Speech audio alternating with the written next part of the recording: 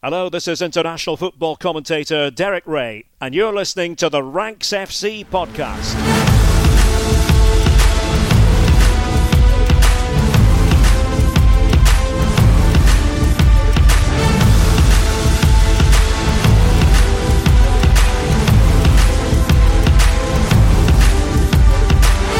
So the transfer window closes, and what a mad one it's been. Easy to suggest it was the wildest we've ever seen. Grizzy back in red and white, Tammy off to Rome, and the world went mad when CR7 and Lukaku came home. Messi off to PSG in floods of tears in which you drown as Barcelona's finances, stressed for years, came crashing down.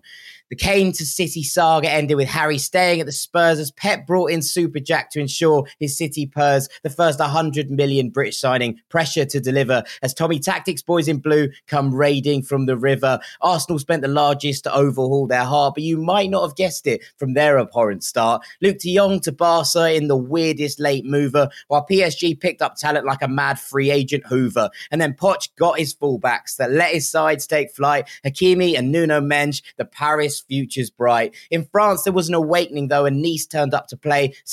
Debo, Cliver, Christophe Galtier's here to stay. Marseille back Sampaoli all the way into the hill. The maddest side in football fancy themselves a title tilt. Real pushed for Mbappe, but Nasser wasn't selling. If that'll cost them dear next year, time will be telling. But they picked up Camavinga, one for the future and one for now, while across the Clasico things unraveled like a circus come to town. Will La Masia save Barcelona? No one yet can say, but we have hope that Koeman will trust the youth. Let Ricky and Gavi play. Atleti played it beautifully, giving Simeone what he craves, but underdogs no longer. How will they deal with being faves? Not the same for Inter, who lost their favourites' mantle, as last year's coaching squad, well, got dismantled, but replacing on a budget, they've replaced as best they could. And in Correa and Edin Dzeko, they've got goals to the good.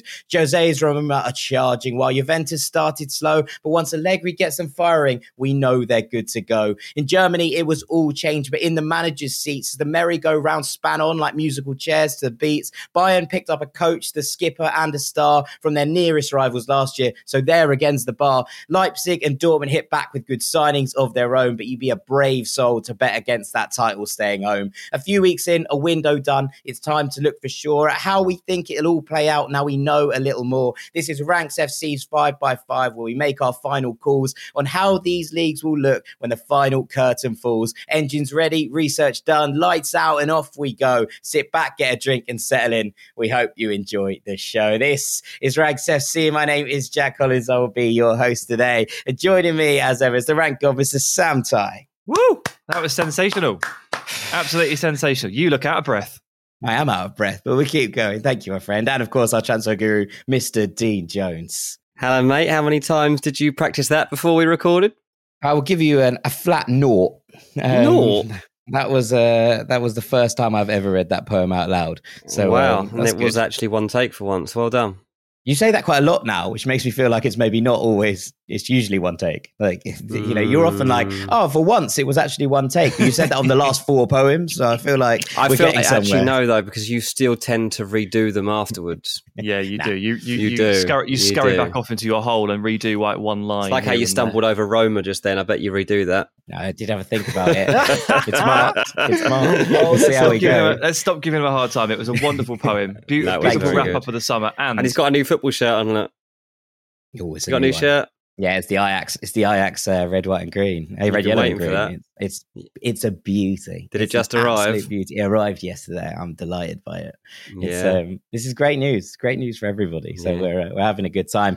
Boys, this is the start of what we hope will become a Ranks tradition, a Ranks staple. It's called 5x5, and basically now that we've had the transfer window shut, now that we've had a couple of games in the season, and we feel like we're a little bit more, I don't know, au fair with what's going on with all of these teams. It's easy to make predictions, and we do a lot of, preview shows where we look at the leagues and we try and do our best to see, kind of on paper how things are going to play out. But until you really get into this, the kind of meat and bones of the season, it's very difficult to see exactly what's going on. So I think this is a nice time. International break. The windows are shut, as we say. All the squads are settled.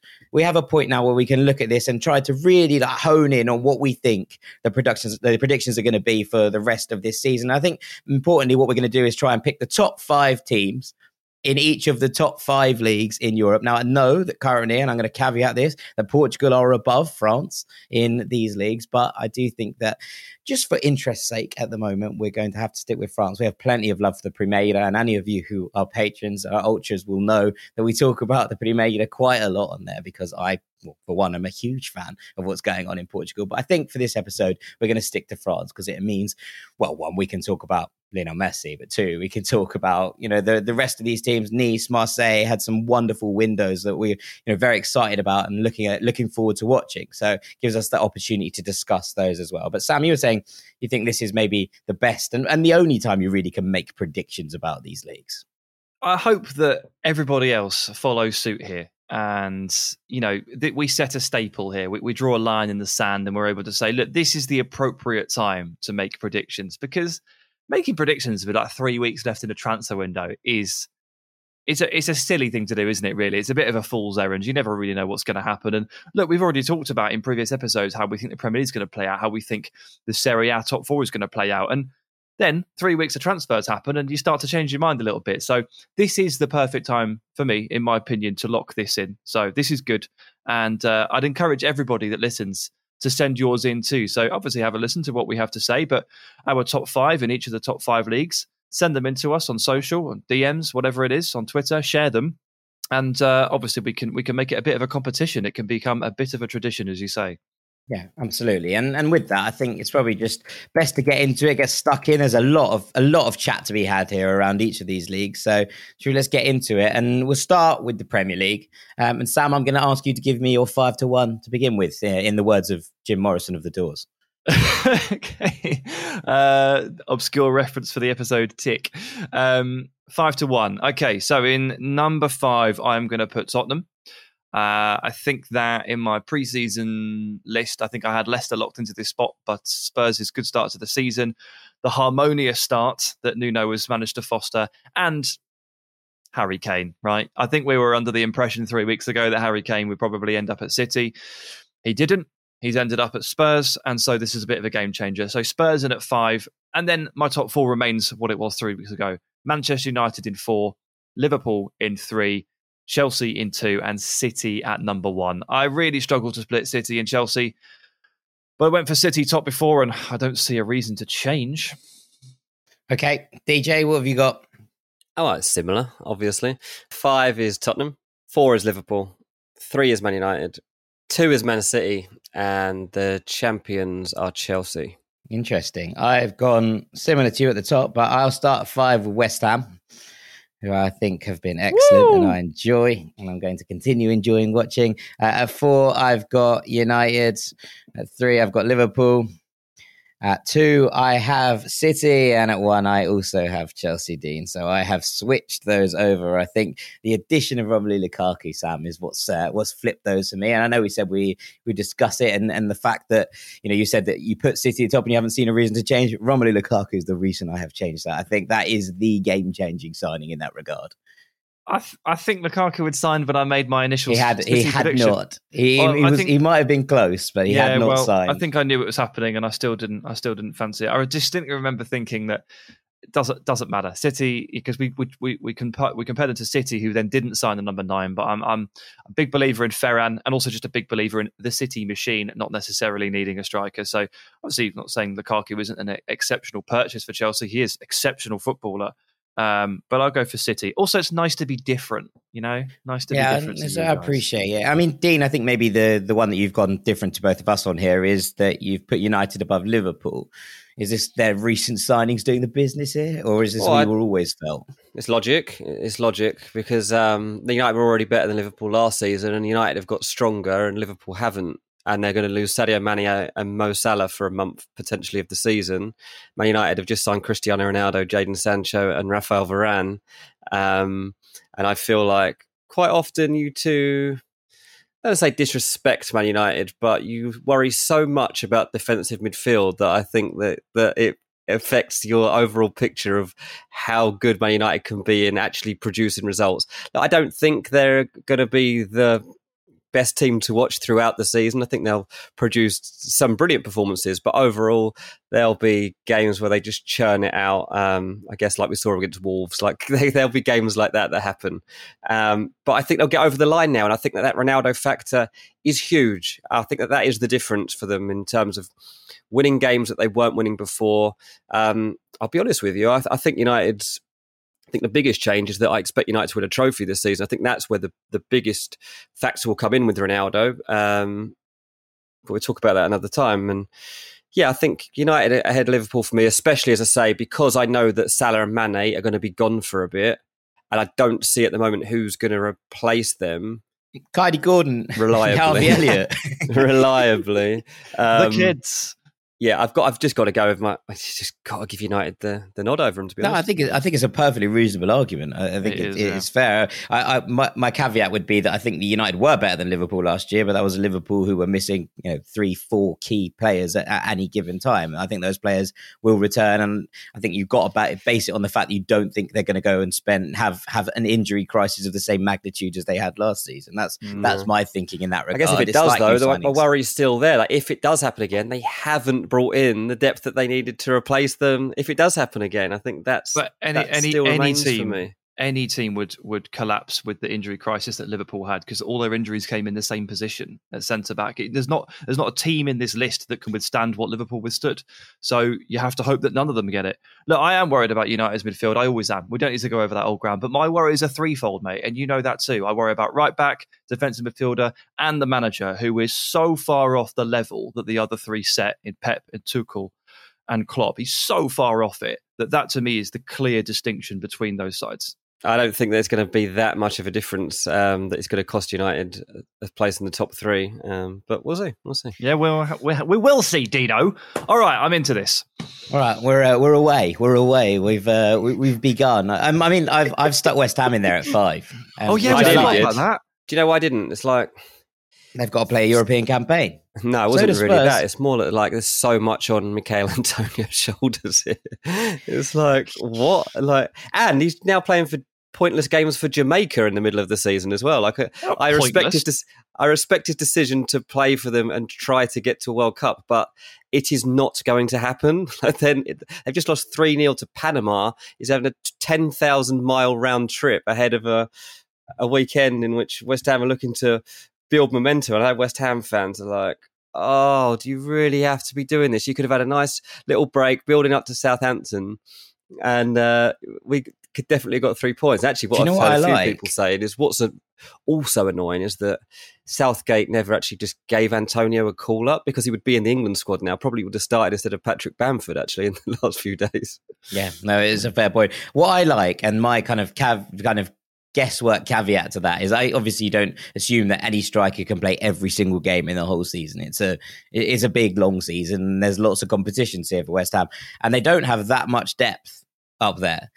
But I do like Jared Bowen as a 9. And I think he's the exact mold of player that will fit that Moyes system. And look, he's not as good as Mikel Antonio. Very few players are. So it's not, it's not saying he's going to slot in there and score the same amount of goals. But those off-the-shoulder runs, the ability to get in behind, the fact that he will look to basically play out the same system in a way that I think we've seen with West Ham, that it hasn't worked, them try and change it up. We saw Seb Allaire go in there and just didn't really ever click. We've seen lots of players come in this kind of number 9 role and just not really work, when Mikel Antonio is just so good at running that shoulder, running that channel, being able to hold up. I just think that Jared Bowen will be able to slot in there quite nicely this season. And I think that that's what he's going to be used primarily as, this kind of 9 rotator. And that makes me excited. And I think that is what's going to carry West Ham through this season for me. I think that is a really nice little pickup that we'll see much more of later on in the year. Yeah.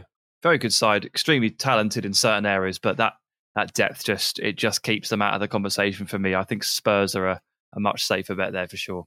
Yeah. Okay. Well, I mean, safe bets are really my my go-to, as you'll see for the rest of this list, I'm sure, across the rest of these. And with that, shall we go to Spain? Sam, we'll just go start with you again. All right, 5-1. Number 5, I've gone for Real Sociedad. Mm-hmm.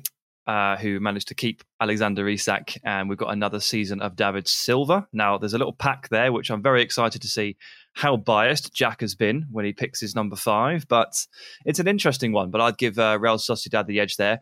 I've gone for Barcelona in 4th. I'm very, very worried about the exit of Griezmann at the last, and obviously the entrance of Luke de Jong and where that leaves them, cutting edge-wise. And I already had the massive concerns about the centre-backs. I've gone for Sevilla in 3rd, Real Madrid in 2nd, and Atletico Madrid to retain the title at number 1. Okie dokie. Dean, on to you. Okay, so mine is in 5th. We've got Athletic Club. Ooh. Purely biased because they're New Balance. 4th. This is worse than Jack. In 4th, we got Sevilla because they always finish 4th. Then we go on to Barcelona, who they still got enough to finish in the top 3. I'm going to give them the benefit of the doubt here. And Ansu Fati coming back, and that number 10 shirt, like that could do a lot for them. So, yeah, still got faith in Barcelona getting top 3. And then it's the Madrid shootout for top spot. And yeah, the addition of Griezmann, they were already favourites, Atletico Madrid, to win the league this season. And now, as we said on Patreon the other day, there's no excuses. There's no excuses. And they should, to be honest, beat Real Madrid to this title. Okay. That's a change for you. That's a big change because you'd gone Real earlier in this, which is a shift. I've gone Valencia at 5 because why not? Because why not? Okay, vibes, just not? Vibes. Just vibes. Sevilla at 4, Barcelona at 3, Real at 2, and Atleti at 1. That's a double drop from me for Barcelona, who I had as title winners. I literally had Barcelona as title winners the day before deadline day. And then suddenly they swapped Griezmann for Luke de Jong and they've dropped 2 places immediately in the table here for me. It's just, I was so excited. I was really, really excited about the kind of prospect of this Griezmann Depay pivot up top, just being able to dovetail off each other, being able to move with each other, allow Ansu Fati the time to recover properly before he got put back into the side, give that Braithwaite that kind of exceptionalism that he's allowed to do on that left and just be able to run the shoulder and do what he does best without having to worry too much. And then suddenly it's just all gone. And I am just so upset by basically everything that's happened at Barcelona in the last couple of days. And I've dropped them 2 places. But yeah, Valencia at 5 is the call. They've started really well. And they don't have European competition, which is where I think I had given them the edge on pretty much everybody else. I think Bordalas will make this side incredibly hard to beat. He will make them abrasive. He will make them difficult to play against. They signed Helder Costa on loan from Leeds, which I really like. I think it's a really good pickup. I think he'll have a really, really good season in La Liga. Him on one side, Gonzalo Guedes on the other, Maxi Gomez through the middle is... I think a very, very good front 3. And then Carlos Soler pulling the strings. Jose Gaya's still there. There's some really smart kind of business going on. There's some odd things. Guillamon's basically playing as a defensive midfielder, which is very Bordalas, just playing a centre-back at 6 and just letting him drop in pretty much all the time to make a back 3. Omar Alderete joined, who I like. And then obviously there's the old guard in Diakabi and all the players around them. Daniel Vaz, good players, all of them. And I think Bordalas will make this Valencia side incredibly hard to beat. I think they'll just grind their way to 5th. So that's my logic there. I hope it doesn't happen purely because any Bordalas side I think is quite difficult to watch, and this must sort of kill you to a point here, like sort of pimping this up a little bit, because it's not. If they do this, it's not going to be fun. Like no, it's not something to be tuning in for every week. Bordalas, who was used to manage Getafe and managed to get Getafe punching well above their weight based on some pretty abrasive football, a lot of yellow cards, a lot of crunching tackles, but effective football nonetheless. You can't take that away from them. Give that to a Valencia squad that are clearly much more talented. And yeah, they started really well as well, haven't they? 7 points from 9. So it's once you said it, I thought, what the hell? But thinking about it a little bit more makes a bit more sense. But yeah, I like what they've done. I like what they've done in the market. I like what they've done in the market, and I think that Bordalas tends to have sides punching a wee bit above where they actually stand in the table. I think probably this Valencia squad is 6th or 7th. So to then go and look at it in that regard, I think they must, especially with the lack of European games, I think everyone else is going to be quite intrigued by. I think everyone else is going to be quite honing in on. I know we spoke about Betis just at the start there, and I think that there will be a big push for Betis to try and do something in Europe this year as opposed to domestically. I think that's a feeling around it. It'd be a really interesting one to try and kind of throw all the kind of money in the bank at the European experiment, a little bit like Villarreal did last year, right? At the end of the season, they kind of just went, well, we could try and win this competition instead of like worrying about where we're going to finish in the league. And I have a funny feeling that something similar might happen with a couple of these sides who are in the Europa League / Europa Conference League, and that might tick along. Well, Dean and I are falling on the two sides of the Basque divide for this one, for fifth. Nice. Yeah, Dean, Athletic Club is a call. As I said, there's not a lot of logic to it, really.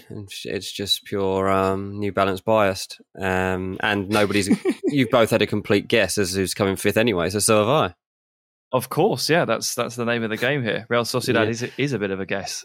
I mean, I like Valencia's a better guess because they are already third in the league, so Jack's already got a decent position there. I mean, Athletic Club are ninth, so not terrible. They're unbeaten. They're a good Dino, team. stop looking at the table. Stop looking at the table. 3 games in, and La Liga's barely started yet. I like your Real Sociedad shout, Sam. I like your Real Sociedad shout. None of them are playing properly yet. None of them have even... No one's found their gears yet, except maybe Valencia. Except Valencia, who have careered out of the blocks. Yeah. I was having a great time. But you're right. I mean, and Betis have really not hit any sort of stride yet. I think we're just seeing teams start to come together. But yeah, I think it's interesting. I like your Real Sociedad shout, Sam. I think that's probably a relatively safe bet. Just question is where they focus their energies, because obviously we've seen them win silverware last year. And now is it a question of trying to close that gap to Sevilla, or is it a question of trying to push on and challenge in more competitions, in more domestic trophies in Europe, in all of those things? Is this where you go from it? And is that how you, I don't know, placate a fan base more than trying to push up the league? What's the difference between 6th and 5th is not huge in terms of what it actually brings you in terms of European competition, but it would be huge if you went and won or got to the semi-finals even of a cup or of a European competition in that regard. That's a slightly different kind of way to look at it, I suppose. Jack, did you have Barca in third? I did have Barcelona in third. And I was the only one that went down to 4 for them.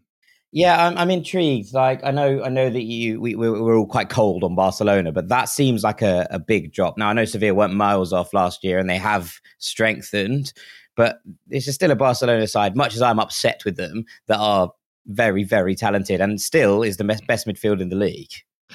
Yeah, I mean, as you say, they weren't miles off last time around. Sevilla were still technically in a title hunt with 4 games to go. They managed to hang on in there, and they are one of those teams that does tend to grind out results in a really efficient manner. They are very physical when they have to be. They're very solid when they have to be. They're pretty reliable outfit, really. And they didn't really they didn't lose any players, did they? They ended up keeping Jules Koundé, who is one of the best centre-backs in La Liga. That's great for them. Contrastingly, Barcelona lost Griezmann and Messi. And they also have, some issues that are hanging over the club. They've hung Mariba out to dry over the course of the summer. Koeman's under pressure. There's not a lot of faith in him. I look at 2 very different scenarios here, and for me, it's kind of easy to pick the much more settled and glowing and rosy scenario in Sevilla here, who were not far off last season anyway, and just think, well, carry on going as you are. In fact, achieve the exact same as you did last season, and it's quite possible that you just finish above Barca anyway. Yeah, I mean, the point I think I have with this is that I know we've just said that no one's really kicked into gear yet, but Sevilla have been incredibly unconvincing in the games I've watched. They've been relying on last-minute Eric Lamela goals, which is not something you can rely on for an entire season as far as I'm concerned. I suppose they have lost Luke de Jong, mate. That's who they've lost. So there's Barcelona weakening a rival. Oh no, Sevilla's third choice striker's gone to Barca. Yeah. Oh no. So there's that. I like what Sevilla have done in the market. It pains me to say it as usual, but obviously I think Rafa Mir is a really, really good pickup. I think that he's going to be an excellent rotator. I think they've got enough depth in the squad to fight on a couple of fronts. I genuinely, this is the reason I put Barcelona above them. I think Barcelona are going to get knocked out in the group stages of the Champions League, and therefore I think we'll be able to focus their energies on La Liga, and we'll probably just about have enough in the tank to get over the line in third. That's where I'm at on it. Fair enough. I think whichever way it goes, these 2 teams will finish within 4 points of each other. And we'll just see how the margins fall. Okay. All right. And with that, we should move to Italy, I think. Sam, what you got for me? Okay. Number 5, Lazio. Number 4, Milan. Dropping down from 2 to 3 from our preseason predictions is Atalanta. I've been politely reminded by someone that Atalanta always finish third. That's their thing. So, why go against history? Dean picked Sevilla in fourth for the same reason. Sounds like good logic to me.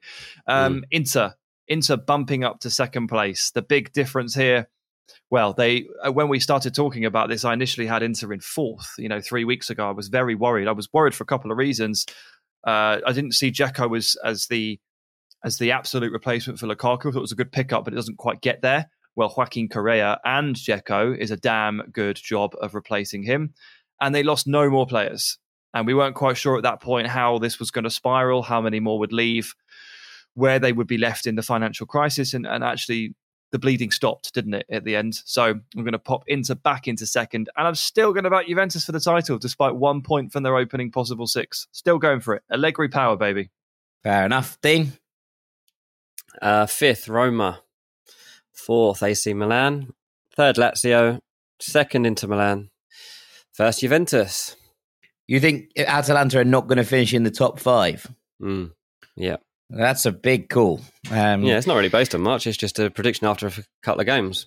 But it's not as big as my calls. Fifth, Milan. Fourth, Atalanta. Third, Inter. Second, Juve. Top of the pile, Jose Mourinho's AS Roma. Oh my Here we goodness. go. What is Here we wrong go. with you? Here's the shout. Here's the big call. You don't I think Roma actually are winning the believe league. that. I think Roma are winning the believe league. that, mate. I do You believe don't. that. I fully believe that Roma are winning the league.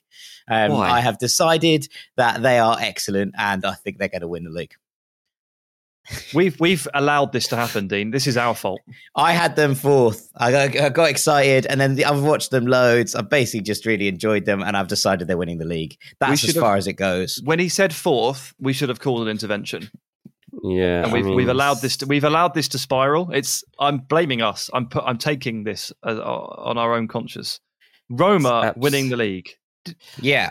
Jack the Collins. last game that you say what you've seen so far. Well, the last team they played against, I had never heard of. Salernitana. Tell me about Yeah, them. just signed Frank Ribery. How about that? Yeah. Just signed Frank So they beat Ribery. them 4-0. I'm sorry, but I'm not reading anything into that. And they beat Fiorentina, and everyone got sent off in that game anyway, didn't they? Like from what I saw. So Yeah, I just think they're great. I'm just. no, here don't get for me it. wrong. Like I like watching them so far, and I am Tammy watching them. Abraham's going to score 25 plus, and Roma are going to win the league. Here's the thing. The reason I think Juve are going to, I wasn't going to have Juve down to win the league. I was going to say Inter managed to hold on, and then I remembered they signed Moise Kean, and I was like, that's actually. I haven't read a lot about this, and people haven't seen a lot of talk about it, probably because I don't live in Italy. But that is a really, really good signing to replace Ronaldo. And you talk about homecomings and stuff, and this is probably as significant, really, as Lukaku going back to Chelsea. Like it's different, obviously, but like he didn't want to leave Juve first time around. It was purely a financial thing and a way for Juve to get some money in. It hasn't worked out very well for him, and I feel kind of sorry for him the way he's been used the last couple of years. And I feel that like all the reasons Lukaku has built up inside him to do well now going back to Chelsea, I kind of feel like in the last couple of years, Keane's probably got a similar thing to go to Juve, and he's got all the traits to go and give them what they were missing. Like, Yeah, he was good for PSG last year. I think he went on loan there. He was impressive. I think he will be good. and he can be settled again. So yeah, that gave me that. Just like, actually, no, yeah. If he actually can produce some good form, then I think Juve do get the title back. But I think this is a really open league. I think that's probably the most exciting thing about it. I'm really hot on Serie A just in general. Like it's been so much fun to watch straight like off the bat. Like obviously it's had the most goals, but like more than that, it's been incredibly entertaining matchups. And you spoke about Roma Fiorentina there as an opening kind of weekend game. It was absolutely chaotic from start to finish, and I love that. But I think there's going to be a lot of chaos. I just have a funny feeling. I have a funny feeling, and I believe in my own funny feelings because they always do me well. Really good at predictions, famously. So yeah, I've gone for it. You know what? Sometimes you've got to take a risk. This is my risk. This is the New Balance thing with me saying Athletic Club are coming fifth. You've gone all out, backed Roma to win the league. It's all on kits. You've done it on kits. Sometimes you've got to back your source, right? Like, and this is me believing it. Look, if it was on kits, I think we'd also Inter would be above Juve. So it's not just all on kits, but it might be. I mean, look, you've gone. There's a couple of things. Okay, go on, Desam. Yeah, back on the Juve thing. I mean, look, if Moise can turn out and can prove himself finally and get that opportunity, great. But the love-in for me and is for Allegri. It's for Allegri sort of rekindling that magic inside Paulo Dybala. It's about this back line that's been there for centuries, but just last summer proved that it's still absolutely top tier. And Locatelli being added to that midfield. There's a lot of reasons for me to be very, very positive about Juventus. Allegri is one, but what he actually means for several players now stepping into a new season, players that massively underperformed last season, and that will just remind everyone just how good they are this time around. All right, hasn't started great, but take a little while to shake that rust off, I think. But yeah, big believer in Juve. And with Inter signing Correa, I felt like I had to put them top because Correa and Lautaro, keeping hold of him, with that midfield still intact, with Italy's best defence from last season still untouched, it's difficult to get away from that. And Simone Inzaghi is a very good manager. He's about as good as they could have possibly done post Antonio Conte. So in terms of fighting fires, I have to applaud Inter. I think they've done a magnificent job of making something out of what could have been an absolute disaster. Yeah, I mean, look, I agree, but I mean, you've got Juventus top, so yeah, mate. Here's you just said I thought I had to put Inter top and then didn't. I mean, look, I'm just wary. Like, I know that I think Moise Kean is a wonderful player, and I know that Dybala will do more than he did last year, but they came second last year, and they've just lost 29 goals in the league in the shape of Cristiano Ronaldo. I'm not sure where they're coming back from.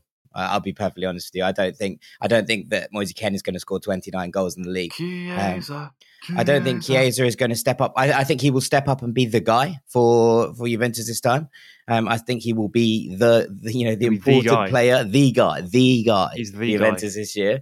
But with all that said, I don't know if that on its own is enough to turn the tide. And look, I think we're putting a lot of stock in Allegri, rightfully so, because he worked such wonders last time round. Yes, it wasn't pretty, but yes, he got the job done. And we've spoken to a lot of Juventus fans who were like, I wanted him gone because I was so bored, but now obviously I just want that winning mentality back, and I get it.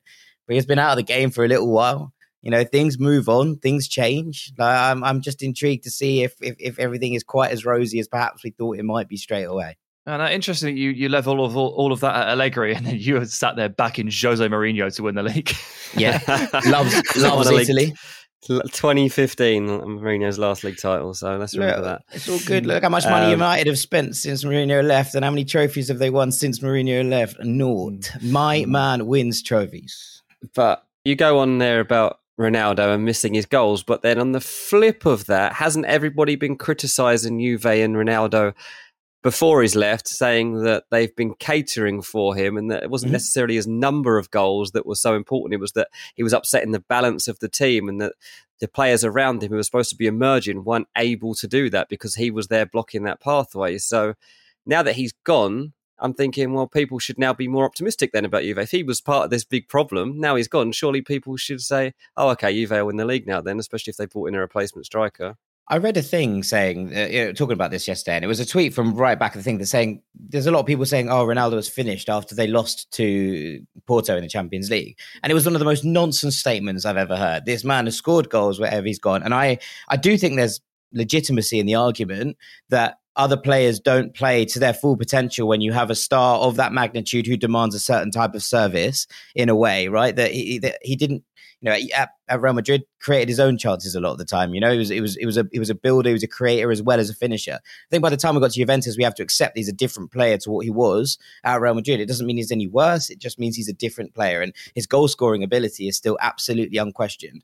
I think there is a scope here for other players to emerge from that shadow when he's not there.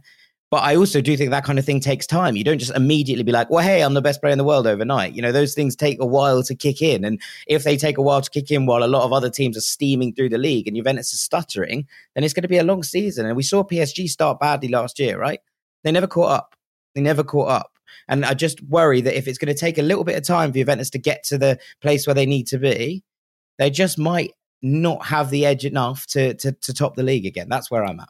I think that's completely fair. I don't think there is a team that you can pick here in Italy for number one that everyone could be like, yep. Like we've already said, it's so open, and this is the reason why. You can make really good arguments for and against three or four teams to win this title. Yeah. And none of us have Inter there, who might just retain their title. We'll be like, we'll just be there like, yeah, that was good. Before we move on, I just want to talk about Lazio quickly. You've got them in third, DJ. Sam, you have them in fifth. It's been a good start for Lazio as well. They've looked very pretty under Sarri. They have, yeah. It's quite intoxicating, isn't it? At its best, Sarri ball. And I'm very invested in this one. I think Luis Alberto, Sergej Milinkovic-Savic, and a Felipe Anderson reclamation season is something that we can all get behind. And yeah, Sarri and Serie A with his style of play, it just works. We know that. And they've already started racking up these goals. It's quite special to watch in full flow. And Lazio are a very good side with a very good manager. So I put them in fifth. Again, it feels pretty tight up there, but definitely one to watch for the neutrals if you can catch hold of a couple of games here and there. And Dean, you left Atalanta out of your 5. That's a big call. I just wind you two up, to be honest. It was like, do I put in Atalanta or Roma? And I thought, well, this will annoy them. And it did. It didn't annoy me. You got Roma in there. Otherwise, I would have had them top, and you two wouldn't have had them in your 5s, which would have been quite a statement move, I think. Dean's probably just had a nice dinner with Andrea Agnelli, and as a result, has just left Atalanta out of his top 5. Hates Atalanta. Look, it was nice that they finally signed Dane Koopmeiners because as far as I was concerned, they signed him in May. So it was nice to see that one finally get over the line. And I told you so. I told you it was signed. I said that signing basically told you that signing was in the back, and therefore it was always going to get done, wasn't it? It was always going to get done. And with that, let's go to Germany, Sam, and you can start us off. Okay, Germany in at number 5. I'm going to take Wolfsburg. Definitely influenced by their perfect start, 9 points from 9. Definitely. Number 4, I'm going to put Bayer Leverkusen. At 3, I'm going to take RB Leipzig, who I think are edged to number 2 by Borussia Dortmund. We can get into that.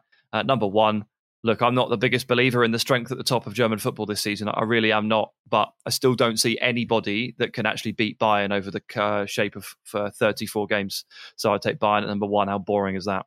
It's very similar to my 5. Dean, go on. Well, it's the same as my 5, so I don't even need to read mine out. Mine is exactly the same. I've actually gone Frankfurt in 5, which is the big change. Leverkusen in 4, same as you two. But I've got Leipzig above Dortmund. I've got Leipzig in 2, Dortmund in 3, and Bayern winning the league. So I suppose there's little changes there, but not major ones. Frankfurt as ahead of Wolfsburg is a pretty safe gamble, I think, at this point. But I suppose the big question here is Leipzig and Dortmund, right? I've gone the other way around to you two, but that's you've gone for a change from last season's scenery. Yeah, I certainly have. I mean, look, I think Leipzig have had a good window if you're playing Football Manager. And there is an element of squad building that requires, you need to take a look at that age profile of a squad, and you need to make sure that you have enough kind of veterans and experience in it. I know it's cliched to hell, and I know it's boring to listen to, and you don't want to hear it, but this is an incredibly young Leipzig squad now. And what we've seen happen over the summer is Marcel Sabitzer, who is one of their elder statesmen, their veterans, has gone to Bayern, which doesn't help at all. And their 2 best centre-backs have left. Now, the work they've done in the market to replenish this young talent, looking at like Gvardiol and Simakan and, picking up players like Mariba, I'm all for it. And it's great. It's brilliant work. It's brilliant work. But this squad is incredibly young now. It really is. And they've lost their manager too. So they're changing things. They're changing the way they play. They're changing formation. They're changing systems to an extent. I know it's still a Red Bull coach, but everyone has their intricacies and nuances. I just think that this is a team that will probably draw or lose a couple more games than you think they will. Or they'll draw a couple or lose a games that you're like, how did they not win that one? And it will basically come down to inconsistencies, which are rooted in youth. So that's where I've ended up with them in 3rd, which is still 3rd, but that's why I've decided to give Dortmund the edge.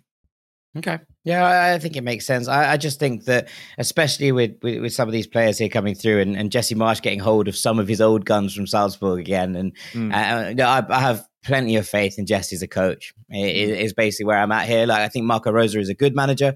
In fact, I think he's a very, very good manager. That's doing him serious disservice. I think he's a very, very good manager.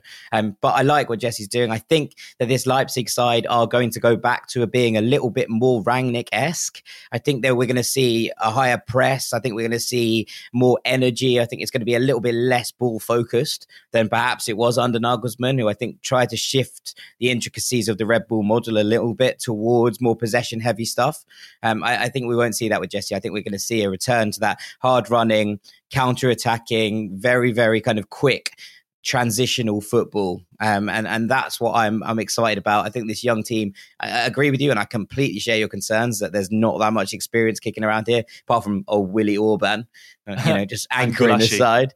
Gulácsi and Orban anchoring the side, the Hungarian boys. I'm excited about Szoboszlai being given the opportunity to replace Sabitzer in the middle there. I think this is his moment to stand up and shine. We've talked about him so much on this podcast, but I think he has the potential to be right at the top of this game. One of the really elite tier midfielders that we see over the next 10 years. And I think this is the start of that for him. And just some of these players that are coming through that I'm just excited about seeing. And I reckon that this Leipzig side just about will have the kind of dynamic edge on a Dortmund side, who I think might struggle when they're faced with difficult. Well, like we say, if Haaland doesn't score, Dortmund don't win.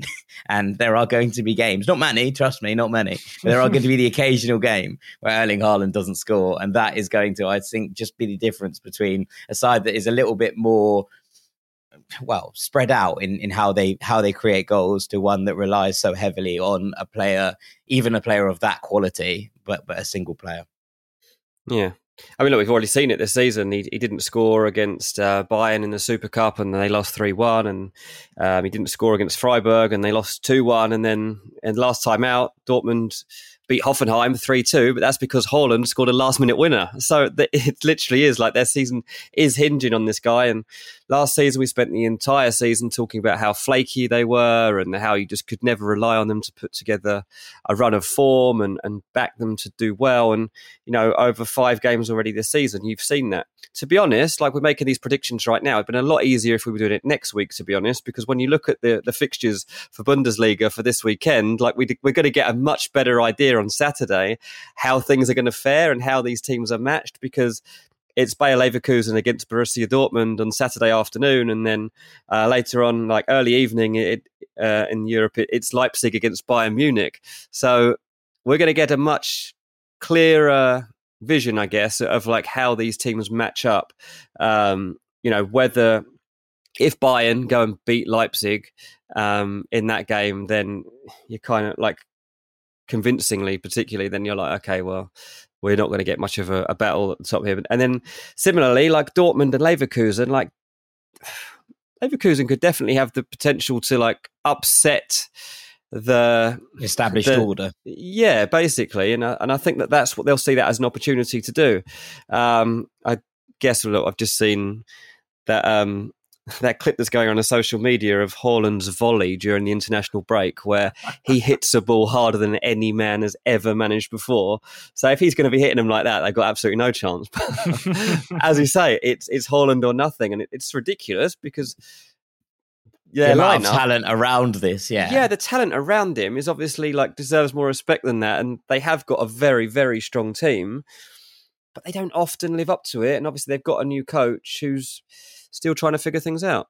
Yeah, they're trying to adapt, aren't they, into this Marco Rose kind of. To be fair, everybody has a new coach. Literally everyone has a new coach, so it's kind of just like you have to accept it. I think is one of those ones. Yeah. Dortmund, they're trying to take to this new shape, and how long it takes or how long Marco Rose is willing to give it, I think obviously will determine a lot for their season. But the good news for them, as we've said, is while they're trying to adapt to that, they do have this guy up front who can just go bang, bang and just win you a game, even if it's not quite perfect all the way back. So, yeah, we'll see. But I have a lot of faith in Rosa to get it right as well. So him plus Haaland, contrasting against that Leipzig, that the youth of that Leipzig squad. Although I must give a quick shout out to the fact that they signed Andre Silva, which is a magnificent signing. Absolutely magnificent. I think that's where I've got the edge. Okay, fair enough. I mean, the other toss-up is Wolfsburg versus Frankfurt in fifth, but I think this is a case of Wolfsburg have had the better start, and I completely appreciate that you've gone there. I don't trust Van Bommel an absolute jot. They got rid of Josip Brekalo. Yeah. That should be a fireable offence. Yeah, I completely agree. Frankfurt sent him to Torino on loan. What are you doing? Frankfurt started awfully, but I'm still sticking him in here because I just have a fair bit of faith that Oliver Glasner is going to sort this out. Again, not the nicest coach in the world by all accounts, a particularly abrasive man, but he does get results, and I think he will get results with this Frankfurt team once he gets them playing the way he wants to. And he's got Jens Petter Horger, so the truth is going to shine. The truth will out. As they say, truth will out. And I believe that will take Frankfurt to 5th, which takes us to our final league, which is France. And I hand it to you, Sam. Okay, number 5, I am going to take Lyon.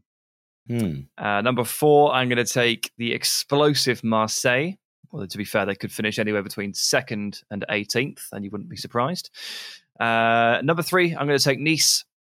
Number 2 is Monaco. And number 1, can you believe it, is PSG. Yes, very reasonable. Dean? 5th, Nice. 4th, Marseille. 3rd, Monaco. 2nd, Lyon. Whoa. And top, PSG. That's a big shout. Again, Lyon in at 2. I'll explain my reasoning in a minute. Yeah, I'm going to go for another rogue one in at 5, just because why not? I'm putting Angers in there, the most fun side to watch in the entirety of world football right now. I don't care what you say. This front three of Cho, Fulgini and Boufal is genuinely like the best thing in the entire world. They are so much fun. And watching them tear Lyon a new one the other week in complete control. I've just a little bit of faith that this is maybe more than a flash in the pan. They've got the old Lyon assistant manager as head coach. They have a very settled side here, and Fulgini stayed basically when everyone expected him to go. And I think this Angers side are going to cause quite a few flashes in the pan this year in terms of shock results. I fancy them to squeeze in and get 5th. At 4, I have Marseille. 3, I have Monaco. 2, I have Nice. And 1, I have Paris Saint-Germain. So, Dean, we'll start with you. Lyon at 2, I think, is probably the second biggest shout between I'm putting Angers in here. Yeah, well, full disclosure here, I don't watch a lot of French football. I only watch PSG on a weekly basis. So what I did is I turned to what the bookies think, and this is the exact order in which they predict the league will finish. That's it. I do worry about you sometimes. I really do. Why? If you haven't got any actual reasoning, and I don't want to do our listeners in the injustice of me sitting here making up reasons why I think they're going to finish second, when the actual truth is this is what the bookies expect. So that's good enough for me. This is my prediction for the season. I'll tell you why the bookies have them in second. It's because of the squad. You actually take a look through this squad and just take yourself away from the fact that they've been a bit up and down recently. They've got Houssam Aouar, they've got Bruno Guimaraes, they've got Lucas Paqueta, and Moussa Dembele is back and he's on the goal trail already this season. Then you've got Anthony Lopes in goal, Dubois right back, you've got Kakare midfield. The more you go down the squad, the more you pick out the names, you're like, there is a lot of talent here. There is more talent in this team individually on paper than there is in probably any of these sides other than PSG, in my opinion. Now, it doesn't always go like that. Obviously, I've got them in 5th, and that speaks to that. That's not how football works. But I'm not necessarily surprised that that's where the bookies have got Lyon, because look at those names. They are very, very good players. I don't even have Lyon in my 5. I think Peter Bosz is going to be sacked before Christmas. And then someone comes in and leads them to second. Well, who?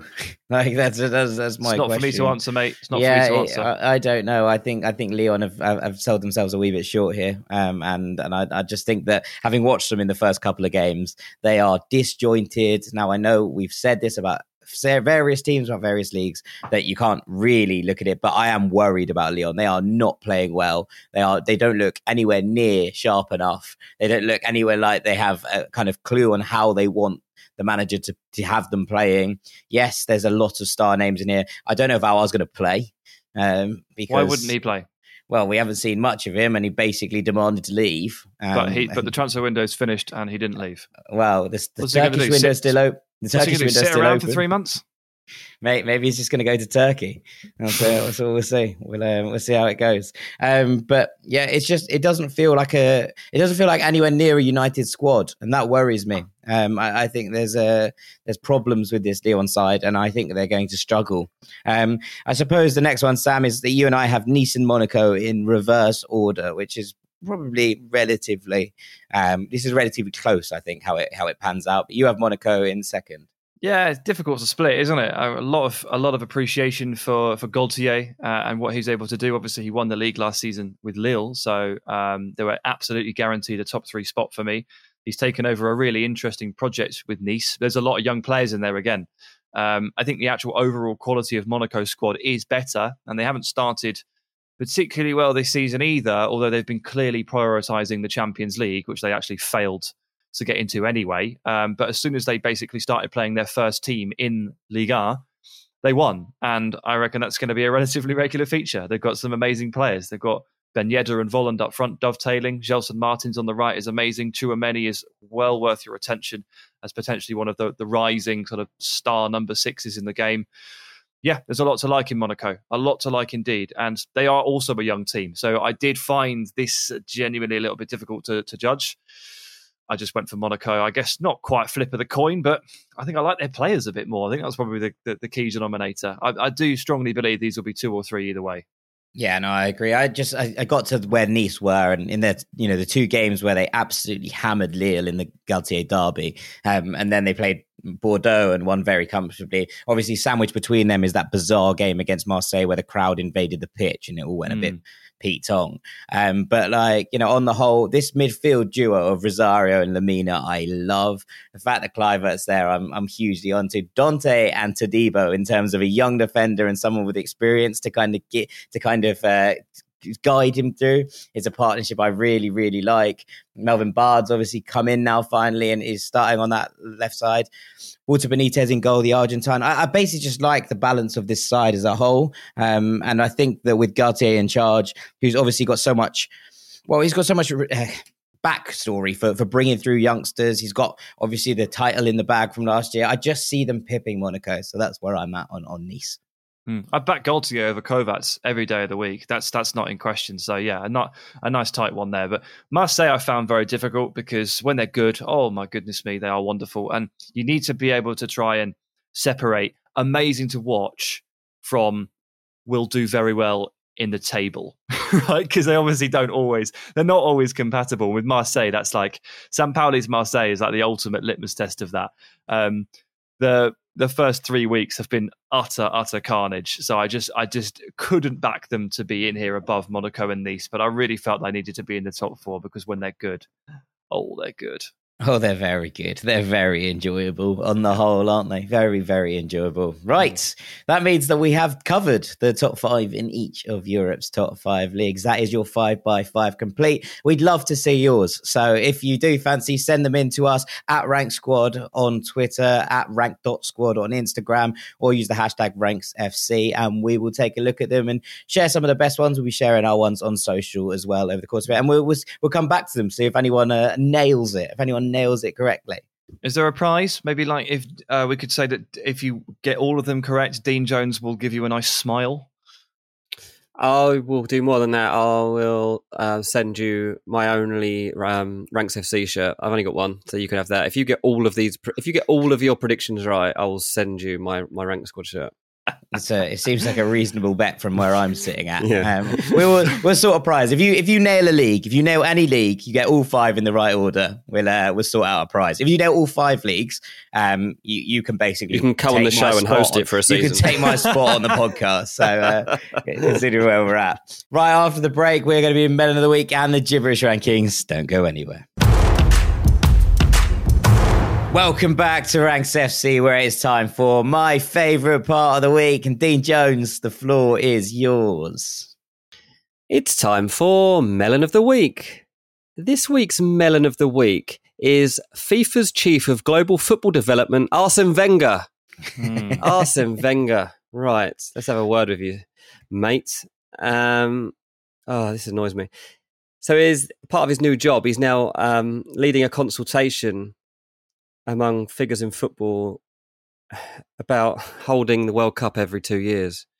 No, we don't want this. Like, this was proposed by the Saudi Arabian Football Federation a few months back, and we don't want it. We don't want it, mate. And you wouldn't have wanted it either. If you were still manager of Arsenal, do you think you'd have wanted a World Cup every 2 years? No, you wouldn't. I know as part of this, like, they're talking about this idea of having 2 windows within a season where that's when your international blocks are. I don't know, like you play more games than that's fine. I understand the reasoning behind that, so the seasons aren't as broken up and things like that. But I don't want a World Cup every 2 years. Like, the beauty of having it every 4 years is that when you get a game like, I don't know, England v Argentina, it's happening, I don't know, not even every 4 years because you don't play them. So like, you might wait 8 years till the next time you play like a rival like Argentina, and then that occasion means so much more. And you don't want to be playing teams like that. Like how we've just talked about the other day. It's a Super League thing, isn't it? As what? It's a Super League thing. These games lose their value if you get them twice a year in the same stadiums. Exactly that. People say that they're sick of seeing England play against Andorra. Well, you'll become equally as sick of seeing England play the best nations if you're playing against them all the time. And Jackie also wants to scrap the Nations League, it sounds like to me. Yeah, so that's the big problem. That's the big problem for me. I just think, look, the whole point of a World Cup is it's a festival of football, right? It's about, that love. And I appreciate the fact that there's kind of trying to bring it to more people and trying to open it up so that more teams qualify, et cetera, et cetera. And look, I know there's a lot of people who are really, really against the 48-team World Cup.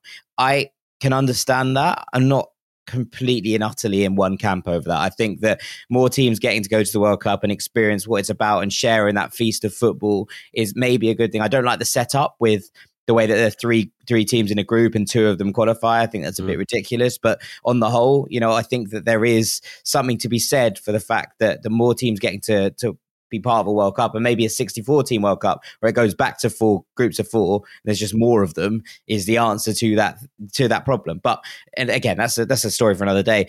I just think that the kind of rarity of these moments, and it's exactly what it was with the Super League, like the fact that you get these nights on a Champions League night and they're special and they don't happen that often, and they only come round every so often, especially if you're not a team that qualifies all the time, is what gives them their value and what gives them those memories. And I harken back to Fulham qualifying for the Europa League and talking about that and those memories that we made traveling around Europe. The one time that in my lifetime, really, that Fulham have been able to do that. That's what made that so special and so incredible for us.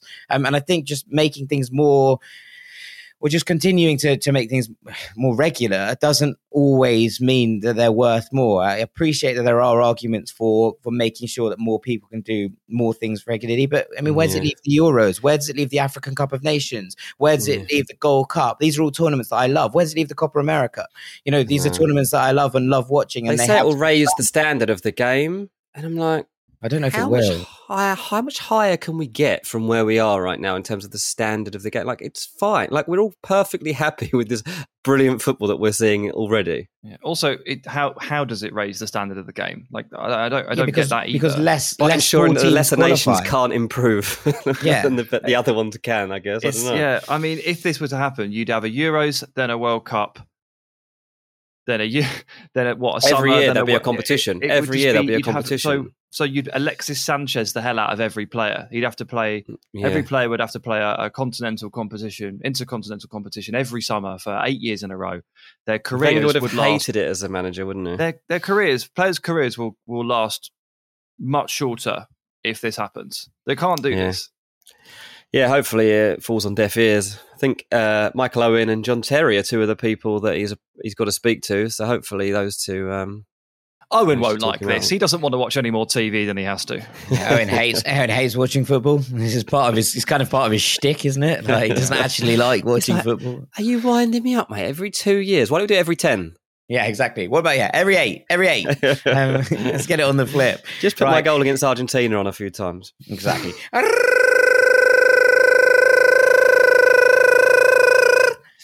That's the gibberish alarm, which means that it's time for you to take over the mantle again, DJ. Yep, Sam hasn't done his gibberish ranking again. So it's becoming a little bit constant, this. It's becoming a little bit more. I've done a couple of weeks in a row. Couple being the operative word. Couple is 2. I've come up with a late ranking. And I thought, what's going on in my life? Well, I'm going back to America soon, aren't I, lads? So I haven't been to America at all for almost 2 years now, and in a couple of weeks I'm off to Southern California. So I thought, I'm just going to rank the 3 things I've missed most about Southern California. What have I missed the most? Number 3, I've missed watching the local news. The local news in LA is different class. Absolutely different class. Because here the news is so boring in England. Like, you get no actual like insight, no good footage of, like, they'll tell you there's been a crash or there's been an incident. You don't actually see any of it. Well, in America, you see the whole lot. I remember, like, when we took Dylan for the first time, he like woke up at about 2 a.m. on our first night and had jet lag. He was awake for about 2 hours.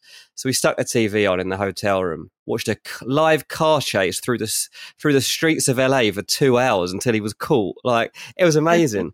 And then you're getting in. I don't know if you've seen the documentary on Netflix, Shot in the Dark. I think I've talked about it before, but there's like a whole living freelance photographers and stringers and cameramen make of just chasing crime scenes around LA at night.